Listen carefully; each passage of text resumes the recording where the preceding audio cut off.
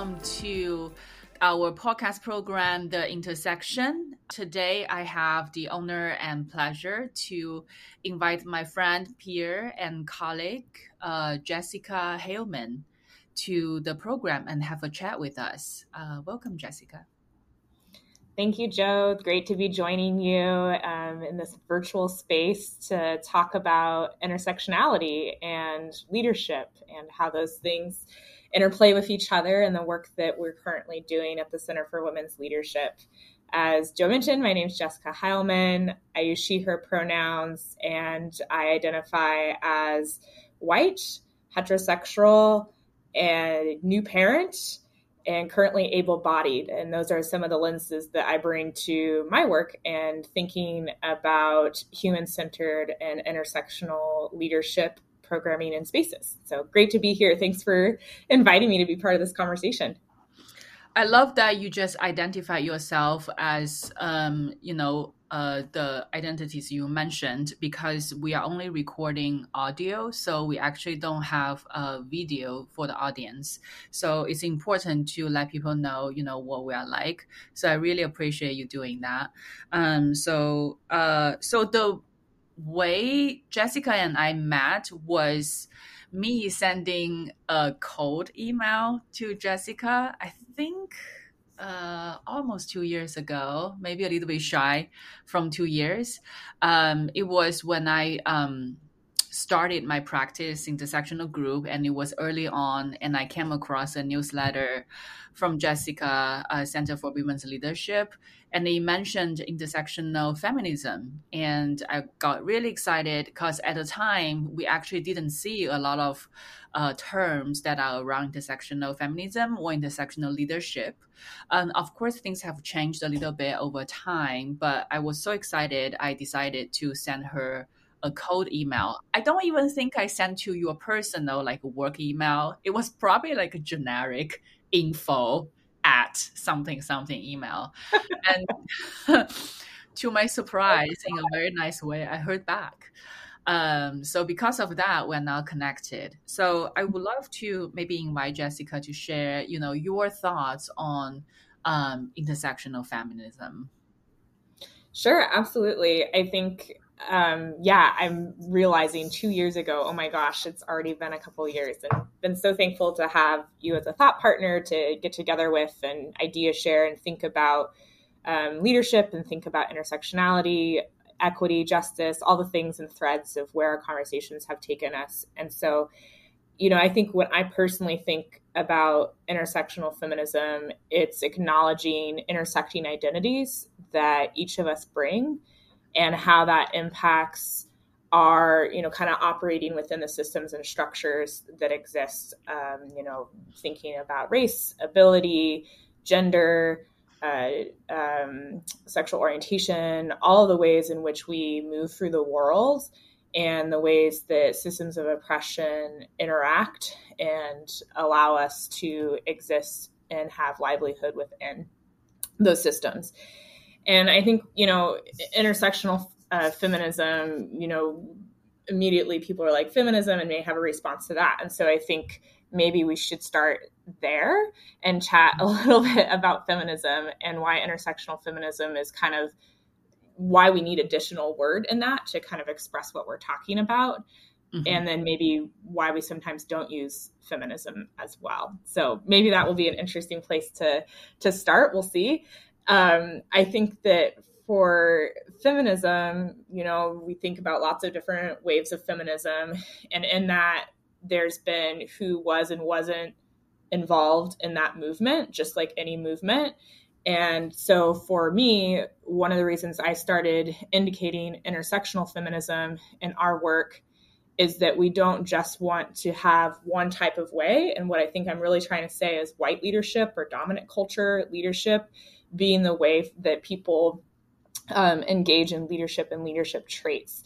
And so when I first started using intersectional feminist with our leadership programming was really to make sure that we are acknowledging intersecting identities, acknowledging systems, and acknowledging that we were creating space differently than how space was originally created in a feminist movement. And so I'll share that as a little bit of context. And I may have drifted off a little bit of your original question. So I'll send it back to you to re-guide us. Oh, no, not at all. I think that's actually a really good call. It would be difficult to talk about intersectional feminism without acknowledging, the conventional feminism is largely white-centered. And oftentimes when we talk about, or, when we talked about feminism, it's centered around like white feminism, and which oftentimes upholds the patriarchy and white supremacy. So I think it is important to call out, the context, the background, and the history of feminism and how it has been evolving into intersectional feminism, which is, of course, more inclusive and more equitable. So thank you for sharing that. And then you mentioned, leadership programming as Center for Women's Leadership. I mean, of course, for women's leadership, we are focusing on gender and gender justice, etc., and how to empower women and especially emerging leaders, right? Because Center for Women's Leadership is associated with Portland State University. So how do we educate and help future women leaders to grow and lead? I think that is the kind of focus of the center. So I would love to invite you to talk about your leadership programming and how it has, just like feminism to intersectional feminism, how it's been evolving over the years. Yeah, absolutely. So we're coming up on, oh my gosh, a little over 20 years now. So I think we're 20 and a half years old if we get to celebrate half birthdays. And we love a half birthday. Might as well. More reason to celebrate, right? Yeah. And, I think our approach has been to really think about spaces that are focused on building community and allowing people to explore their own identities that they hold and to have an understanding of how those intersecting identities move them through life and how it plays in with leadership spaces. And so our participants in our programming are from all over the place in their interests and what they are studying, as well as the actual, kind of real world experience that they bring to our programming, because Portland State University serves such non-traditional undergraduate students. And so we have this beautiful opportunity often to have an intergenerational space. And also, I would also say that we have representation in our programming. When we say women, that term has often broadened. And when we're thinking about the spaces that we're building, we're thinking about gender expansiveness as well, because we know that the terms within gender and binary are evolving, particularly with our emerging leaders and how they identify with their own gender identity. And we also know that the patriarchy impacts more than women. And so we're noticing that as we have folks come into our program. And so we've really wanted to build space that acknowledges some of those affinities. And the way that we've done that is to start with race.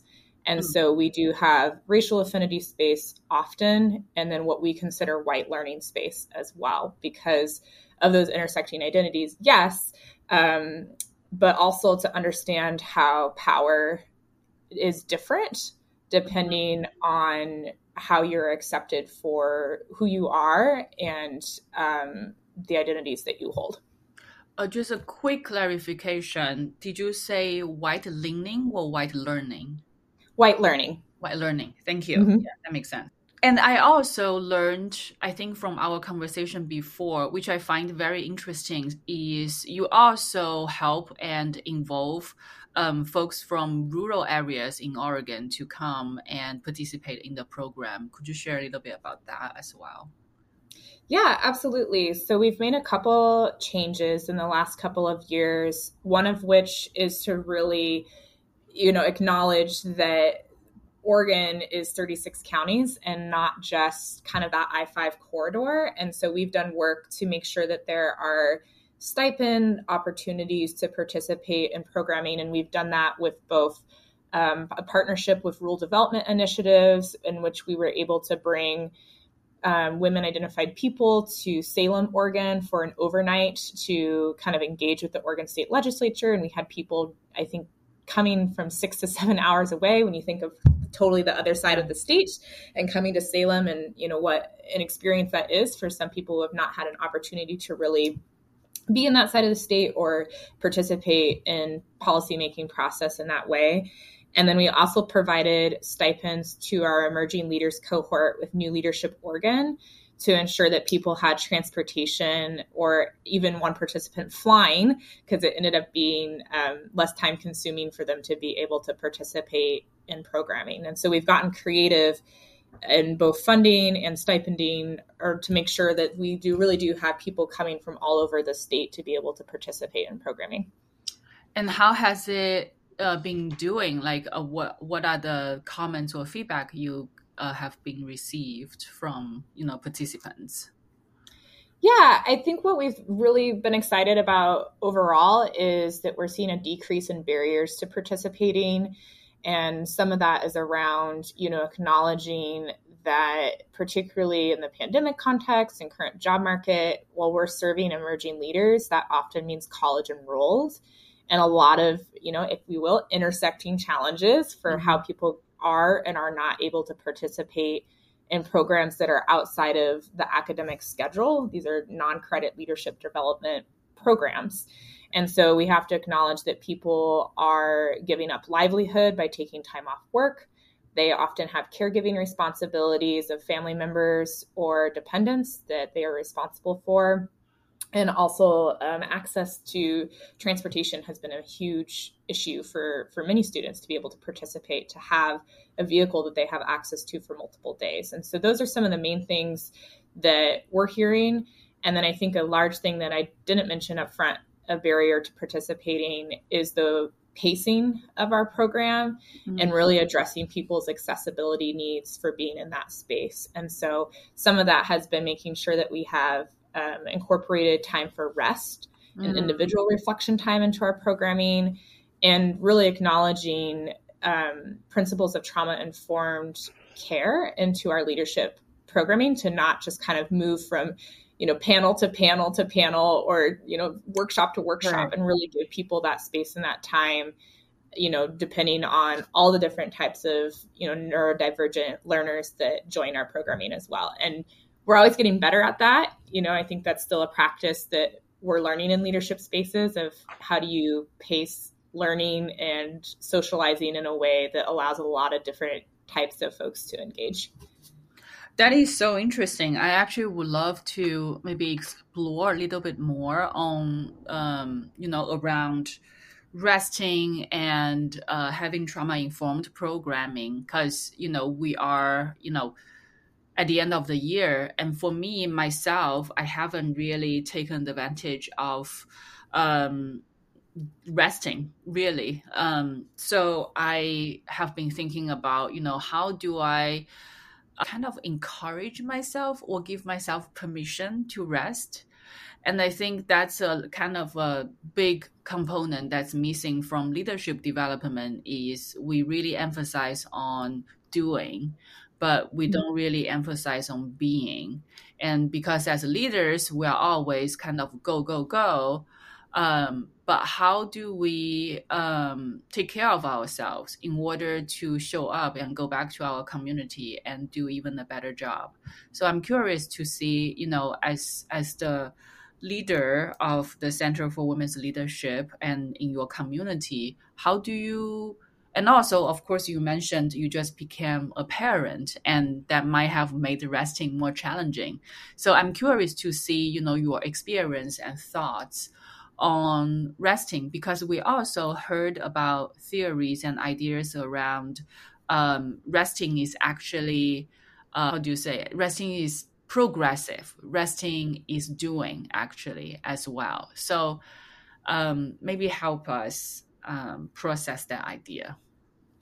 Sure. I love to have this conversation, because I always learn every time I talk about this, because I think we can't ignore white supremacy culture when we think about resting. And, I think about kind of some of the traits of white supremacy culture around quality over quantity, and urgency culture and productivity and perfectionism. And wow, none of those things really leave space for resting or, considering all the ways in which we are human and our humanness. And I think a lot of folks felt that perhaps the pandemic was a time where we would start noticing that humanness more and make space for it.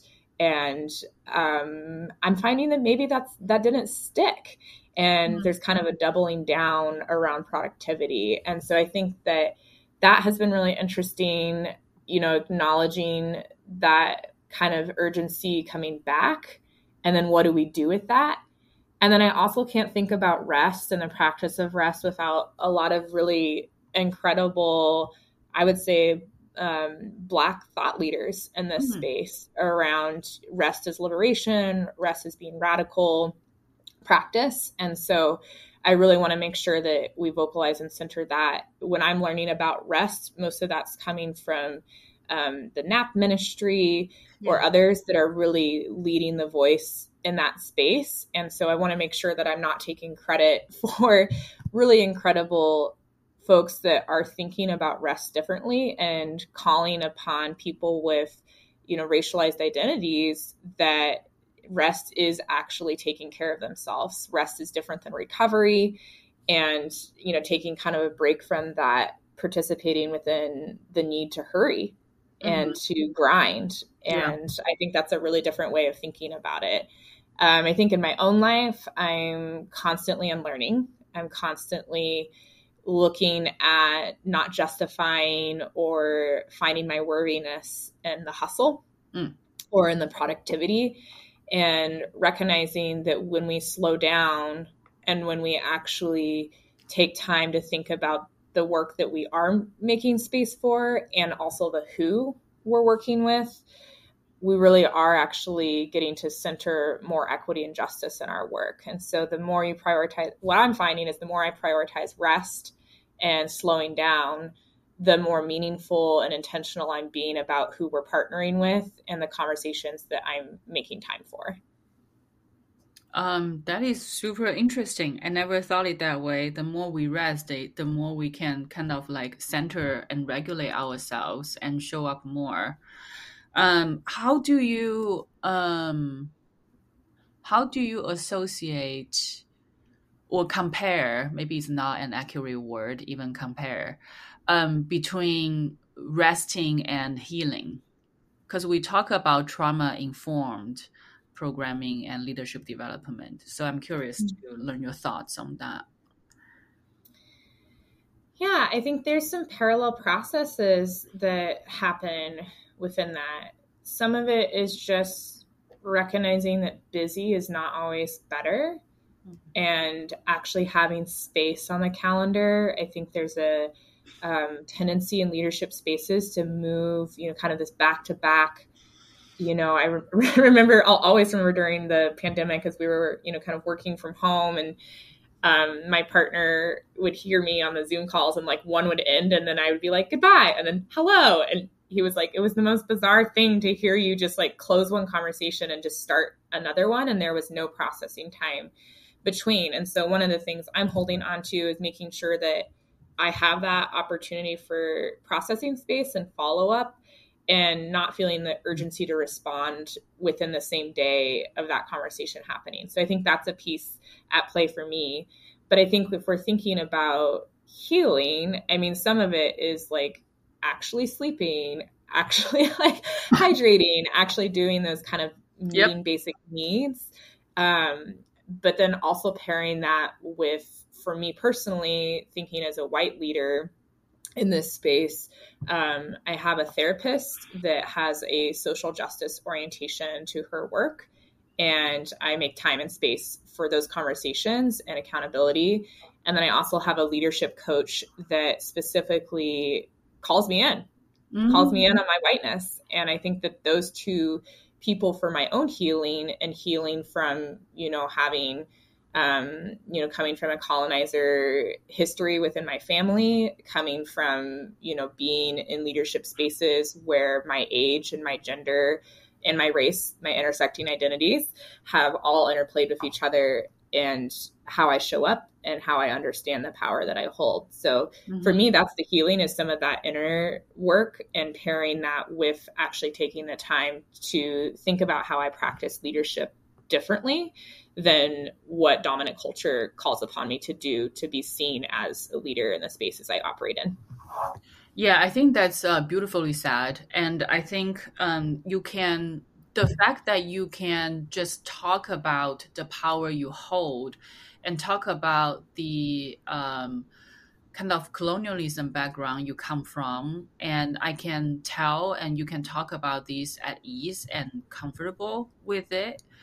I, I, I don't, I think most people cannot have this kind of conversation comfortably, and hopefully we will be able to get to that space where people who are white identified and in leadership position will have the courage to acknowledge that and actually work on it. So I think that's actually setting a really good example, and it always kind of blows my mind that people who are in power and have privilege are able to just look at privilege in the eye and then try to do something with it. And I think that kind of leads to my next curiosity is, you are a white leader, and as you mentioned, and my guess is it took a while for you to come to the place where you are, where you feel like you can use your privilege and power to do good. And I personally don't take that for granted, because I know it takes a lot of work to get to the place where you are today. So I'm curious, if you can just briefly share that journey, and also maybe give advice to folks who may be getting ready to take that journey, having that realization like, hey, I'm in this position of power. I know where I'm from. And maybe for a moment I felt ashamed about it, but I don't want that shame to be an obstacle. And I want to acknowledge that and become the leader I want to be. So if you can share that. Whew, so much to unpack in all of that. Sorry. That's all right. That's why we're here. That's why we're having this conversation. I think the first thing I want to mention is that I am always evolving and always on this journey and always learning better ways and acknowledging ways that I didn't show up well. And I think as soon as I can accept that and recognize that there is no perfectionism and that there is no arriving in this journey, and instead it's understanding that, like, I'm going to mess up. I'm going to mess up all the time. I have been socialized and brought up white, and I've been brought up, in thinking and in the ways that, white supremacy culture is the way to lead. So I'm going to constantly have to be questioning the ways in which I think something is right, or the actions or ways that come naturally to me making a decision or taking action. And so I think that would be one of the first things that I would offer. And I would also offer that this work is uncomfortable. I don't know if it ever is going to get comfortable. And so one of the kind of muscles, if you will, because I think of this as a practice, or like if you're going to work out, like, that you have to build muscles in this area. Right. And part of building muscles in this area, it's painful. I don't know about you, if you've ever like done a workout or like, something and you're like, oh gosh, I'm really sore. It's because you're working muscles that, may be unfamiliar or new. And so I often think about, if something's like, ooh, ouch, like this doesn't feel right, I immediately want to work towards why, and give myself space to process, either, by myself and or with kind of those friends that you can call into a kind of critical analysis with you, which I think is crucial for white people to have in leadership. And make sure that those are not always your, friends of color. Make sure that you have some kind of white trusted colleagues. And I have a couple of those that I'm like, I really need to talk this through with you and think about, how I can show up, maybe not just in a performative ally way, but more of accomplice in this space. And what does that look like? And, when do I speak up? When do I not? When do I intervene? When do I do not? And that's a little bit either oring, because then there's like 50 options in between to do or to not do. Mm-hmm. But I think that is how I've operated a bit in that space. And that is what I would offer to, others with some shared identities that I bring to my work, is that you've got to embrace that this practice is uncomfortable and likely always will be. You have to embrace that there's no arriving at being expert all the time, because I think the ways in which we understand racism and sexism and, gender justice and all of these isms and interacting Mm-hmm. systems is going to evolve as our capacity to hold it and to understand it and change how we do things evolves. So that's some of where I would start with that question, and Mm-hmm. and curious if there's a spot that you want me to elaborate on more. I have, I mean, I'm very impressed by the building muscles analogy. You're absolutely right. It's super painful. And I mean, I'm actually going to my exercise this evening, and I look forward to it, and I do not look forward to it at the same time. So I think that actually maybe describes the discomfort, right? Like as a white leader, you are on this journey, and it's probably lifetime. And if we are lucky enough, we'll be able to pass our legacy to the next generation, and they can carry on. And I think that's like something to look forward to, and something may not be super kind of comfortable at the same time. But we do want to do it, like if we want to build muscles, like you said, then we have to embrace the pain and the discomfort. So I fully agree with what you said. And one thing I'm still curious about, maybe you can help elaborate a little bit, is, how do you find those white trusted colleagues? Because me, this is kind of like I don't know if it's a flaw or weakness, is um I'm conditioned, because I'm a person of color, I'm conditioned to trust other people of color. And I have the tendency of being suspicious or skeptical when a white leader um is showing up, because I would always question, like, what is behind it? What is the agenda? So I don't think I've shared this before, but for me as a person of color, my go-to is always people of color. So how do you find white trusted colleagues? That's such a great question. And thanks for your vulnerability and trusting me and those that are listening to this podcast to share that that's how you've navigated and survived space. And so true. And I would think that, I can't speak on behalf of other people of color, but I feel like that is a theme that I've heard come up, particularly in multiracial leadership spaces, of who do I trust and how do I know that I can trust them? Especially because we know, and, there's scholarship around this. I think last time we were chatting around the book on white women and how, white women specifically perpetuate racism. And I would say white women specifically in leadership spaces, by replicating systems of patriarchy to get where they've been and benefit from those systems, they automatically perpetuate some of the things that will cause harm and distrust to people of color coming into that space. I think that's really important to bring up in this conversation. I think for me personally, it's a lot of relationship building. And, this is practice, again, from really great thought leaders of color, to be thinking about relational practice, over transactional. And so how do you sit with people with where they're at and learn from them? And then along the way, for me, as I've built those relationships, I have found people at all points in their journey, some of which I can, offer thoughts and grow and learn together, some of which are at a different place in their journey. They're on a journey, but a different place.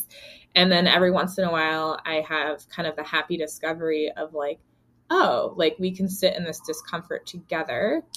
We can think about, you know, what maybe why something, you know, caused the reaction. And then also think about like where in my body is that reaction coming from, and dialogue that through. And so there's not a great like one way to do that. But I think sitting in conversation with people and returning to conversation. And of course, there's some privilege in this, I think, for me, because I'm going to hear and be influenced and impacted differently by, you know, kind of crummy, harmful, you know, racist things being said in my presence than you may be in some conversations. And so I offer that as imperfect thinking, you know, as the best practice that I have at this time is to, you know, sit in relationship with people and believe them when they've shared who they are.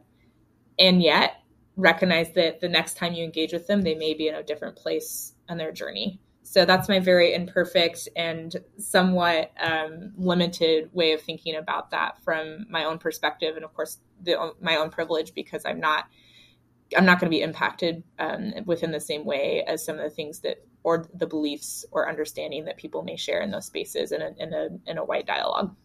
Yeah, I mean, it's always a work in progress. And like you mentioned earlier, you know, perfectionism doesn't exist. So all we can do is just like keep improving and keep doing better. So thank you for sharing that. I think my follow-up question to this is how do you approach mentorship? So I'm sure, you know, you have, especially, you know, working with young leaders, there are many folks who seek advice from you or folks in your space. How do you approach mentorship and make it more equitable and inclusive?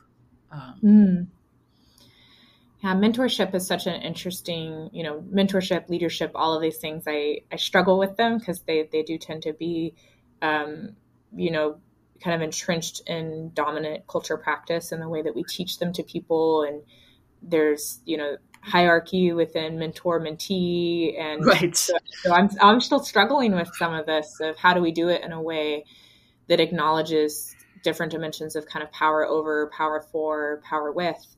And so I would say that a couple ways that I've approached this is to always name intersecting identities that we have or do not have in common, and make sure that I'm naming that although I have good intent, there may be times where my impact is being a white mentor in a multiracial relationship with my mentees. You know, take what works for them and leave what doesn't, and challenge me. And so that is some of the way that I approach that. And of course, we have to be careful so that I'm not putting emotional labor on mentees of color in that relationship. So that is definitely an ongoing conversation that I typically have with them. But I think I found that my, you know, biggest thing that I can offer is to listen and believe. And that to me, instead of, you know, oh, let me impart my wisdom of how you need to, you know, behave in order to become a leader. Like I can offer different ways that here's some ways that you may approach this. And then, you know, asking those open-ended questions of curiosity back to mentees of, you know, based on what you know about your lived experience, based on, you know, your values, based on your integrity, like how does that feel in your body, and really bring it back to themselves as an individual and as a human. And then I think when there's spaces where, you know, companionship, camaraderie, affinity is so important to people being able to feel safe and to be able to fully open up and be their full selves, I've worked to create those opportunities within our team. And so some of that has been, you know, if we're working on a challenging shift in the way that we're doing our work or starting some new programming, bringing in consultants that can create that affinity space to make sure that the employees or students or interns that are working with us don't have to fully rely upon me as their go-to or as their support in a mentor role, that they can have people that have shared identities and create that racial affinity space to have that conversation, and do that in a way that doesn't put additional labor upon them, but instead of offers them space where that they can really have time to dive into how their identities are showing up in leadership and in their work as well. So there's times when I just can't do it. Yeah. I just can't be that voice. Yeah, exactly. And I think that's very interesting to me, because it makes me think of how do we distribute power, right? Like we want to share the power. We want to sometimes delegate as well. And one thing that I've been thinking about is power shared is power doubled or sometimes multiplied. And well, and it's feminist. It is. Sure. It really is. Oh, yeah. I love that. You are so right. I mean, since you mentioned it, it is feminist and, power sharing, etc. I have to ask, you're a new parent. Congratulations. And thank you. It's, I know it's a magical journey, has been a magical journey for you. And like parenting is community work, right? And that means you have to distribute, you have to have a group of, I don't know, grandparents, or if we are lucky, or we'll have aunties and uncles and non-binary kind of relatives, quote, air quotes, to support you. And for me, that kind of illustrates the way we want power and leadership to be is not so concentrated on one person. Because I think, at least in the United States, right, we think about family, we think about parenting. It's largely on the mother figure or whoever is performing the duties a mother is supposed to do. And kind of reflecting to leadership, that's always also been the case as well. It's highly concentrated on few individuals. So I wonder, as a parent, of course, we've learned at this point, we can't expect one or two people to raise one child without outside help. That's extremely unhealthy. But from the leadership perspective as well, one just cannot do all. So I wonder, both being a leader, an intersectional leader, and a parent, how have those roles kind of blended and shape and reshape your views on both parenting and leadership? Oh, that's I love that you bring all of those things together. And I think this is a space that I'm still exploring and understanding the impact on my leadership practice and, my identity as an individual and how I approach life and purpose and think about community.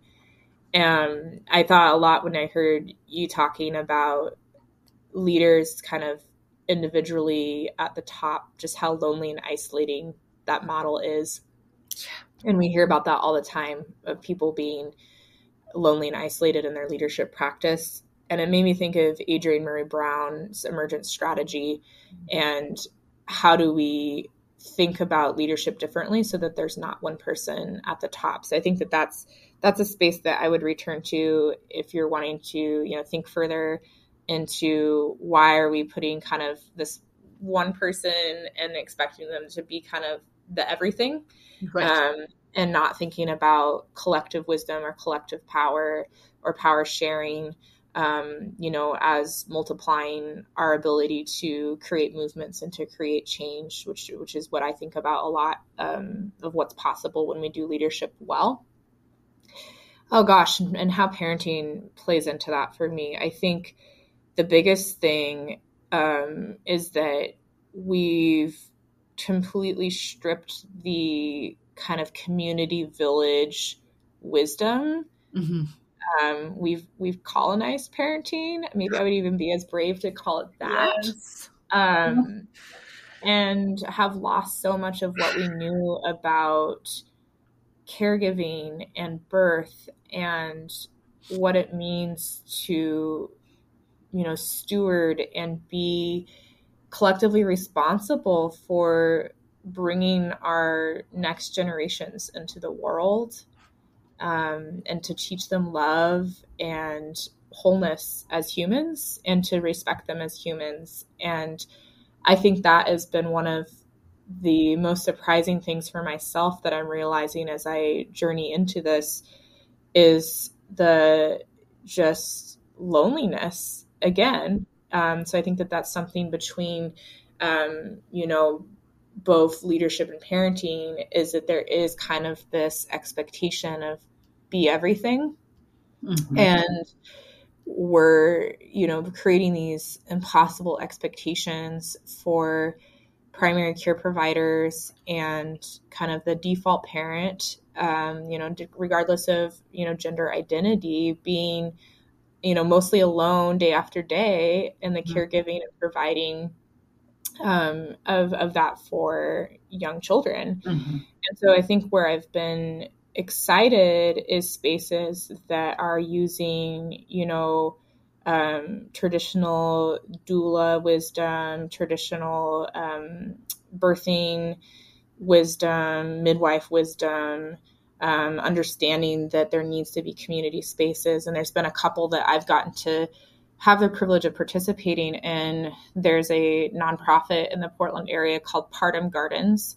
And so just the idea of getting birthing people together and creating space outside for them to engage with each other and be there and just build organic community with each other, which I think is really important, just to give people the opportunity and the repetitive opportunity to share space with other people who have shared experiences. And I think that's a nice parallel between both birthing and leadership. And then the other space is offered by the birthing center that I was able to receive care from. And they create a lactation space that's free to the community every other week. And so people are able to come and engage with others because, perhaps this is true of all new experiences, but I'm definitely noticing, like, before I became a parent, I was not like, oh, there's the lactation space available, or, there's, changing table or not, or this bathroom stall is large enough to bring a stroller in. Just like all of these weird things that I've, again, because of, my own kind of non-parenting privilege, if you will, because it's such a large responsibility to take on, has not made me had to be aware of before, and how fragmented and invisible parenting and caregiving still is in our society. And to me, I think, it's really been eye-opening to how we've perhaps made thinking about bodily autonomy, specifically around reproductive justice and reproductive choices in our body, a one issue, an abortion issue, when instead, to me, I'm recognizing just how, our policies really haven't caught up to our society practice of care, really haven't caught up to thinking about how we could be more collective in supporting caregivers and parents. So you asked for it. There's some of the fresh new thinking that I'm still connecting and recognizing as I'm, experiencing this for myself the first time. And also engaging with other parents in a different kind of dialogue now that I'm kind of in this shared experience of being on countless wait lists for childcare and really understanding how we've fallen short to have some of that culture of care when we're thinking about how it's all of our responsibilities to, steward and care for our next generation. I think that's very well said. And I think I acknowledge the privilege I have as well. I don't have a human baby. I have a dog who's very demanding. But compared to a human child, right? Like if I didn't have the freedom I do, and if I didn't have the privilege I do now, I probably would have been very limited, and I probably would have noticed a lot of the, like you said, it's invisible, like care and parenting and caretakers and caregivers. And I almost feel like, is it intentional? Is it intentional that the system, whoever that might be, is making people who provide care invisible? And I think that's kind of like pretty dark thought. But I Mm. feel like, really, like you said, we need to catch up on policy making. We need to, because really, if we think about it, we are raising the next generation, and this next generation, they are going to provide their own, intelligence and their labor to the country and to their own community. That is the reason, the best reason to take care of them, right? Like, who else can we rely on? That actually reminds me of a kind of like a changing reality in China right now, where I'm from. Is China is known for, um, you know, literally the whole family raise one child. That's what we do as a society. And I think in recent years, especially these recent couple of years, because of the aging society, and the government has been encouraging women to have more children. But the thing is, that's their demand or that's their want, but there's no enough support system for women to have children. Like, for example, it's super expensive to raise children. There's no enough care. There's no enough support system because everyone has to work really hard right now. So as a way of protesting, women are just not having children.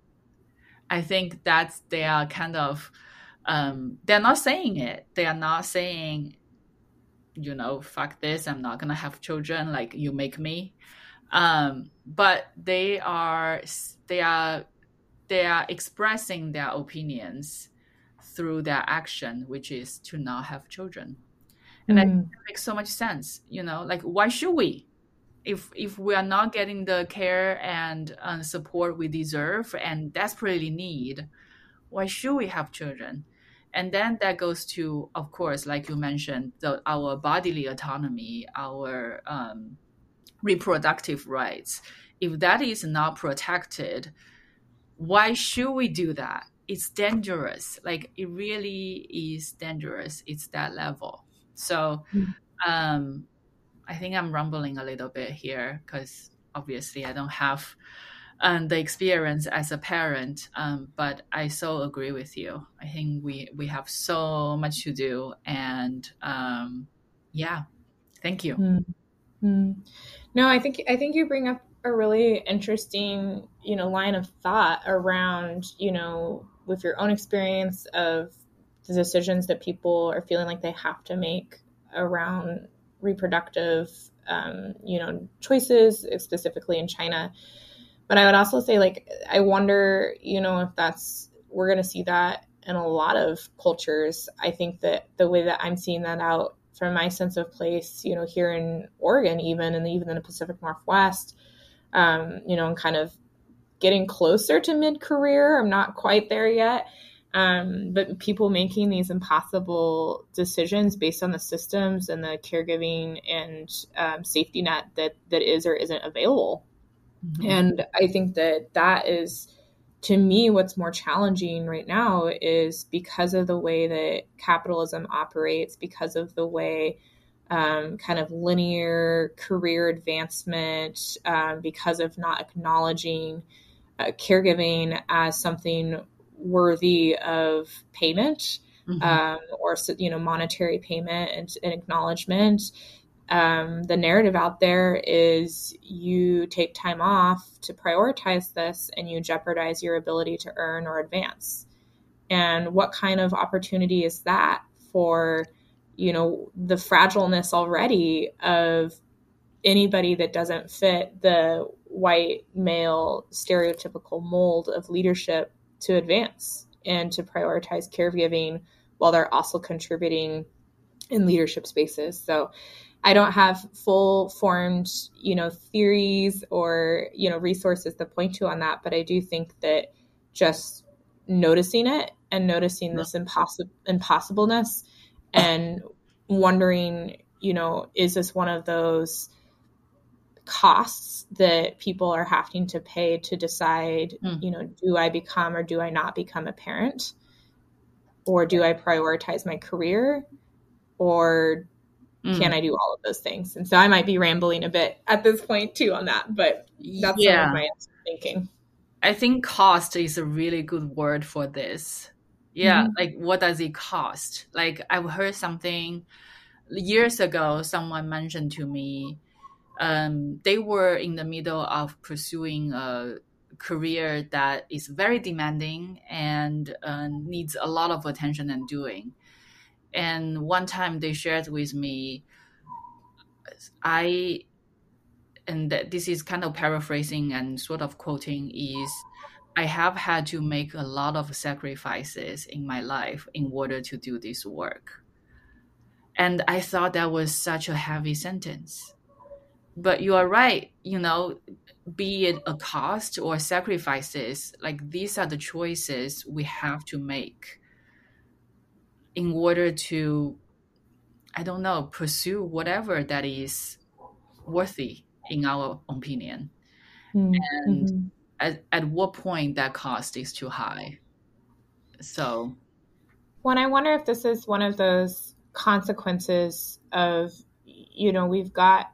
we have more-ish representation in a lot of spaces, for women and gender expansive people pursuing leadership, but we haven't necessarily changed the systems in which we're operating within. We're, depending on identities, doing a lot of assimilation, which really is erasure to fit into systems.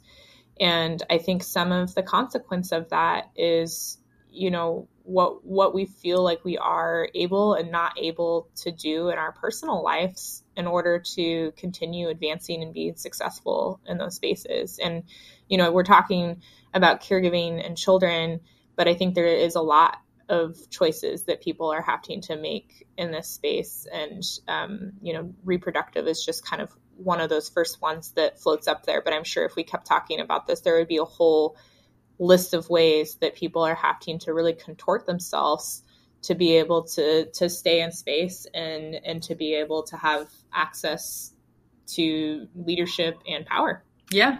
And resources. Well, on that positive note, we're not trying to scare young people off from pursuing leadership. But it is good to have the reality check. So on that positive note, and as we wrap up this super great conversation, I've taken 3 pages of notes at this point.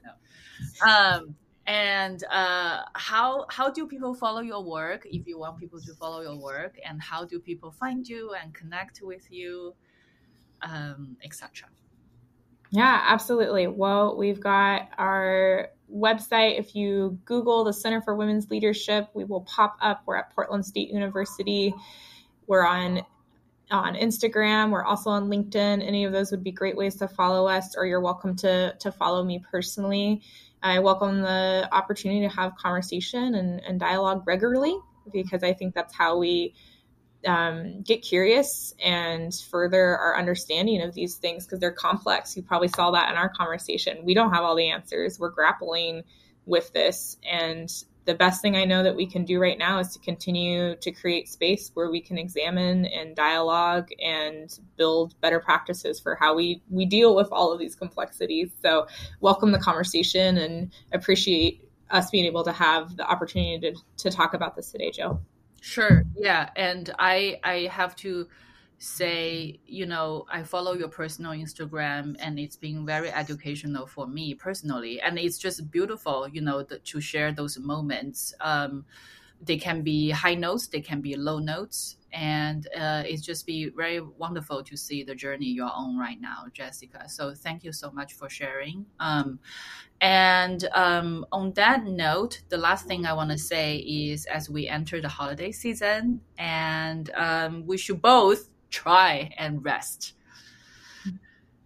Absolutely. That's what I'll be prioritizing over the next month is not is resisting the urge to do the kind of urgency that December often brings because of a lot of the traditions and things that are out there. But my family this year will be spending time together and doing that in a way that honors rest and time with each other. Yeah, that's beautiful. And I'll try to do the same. And on that, I'm going to hit stop recording.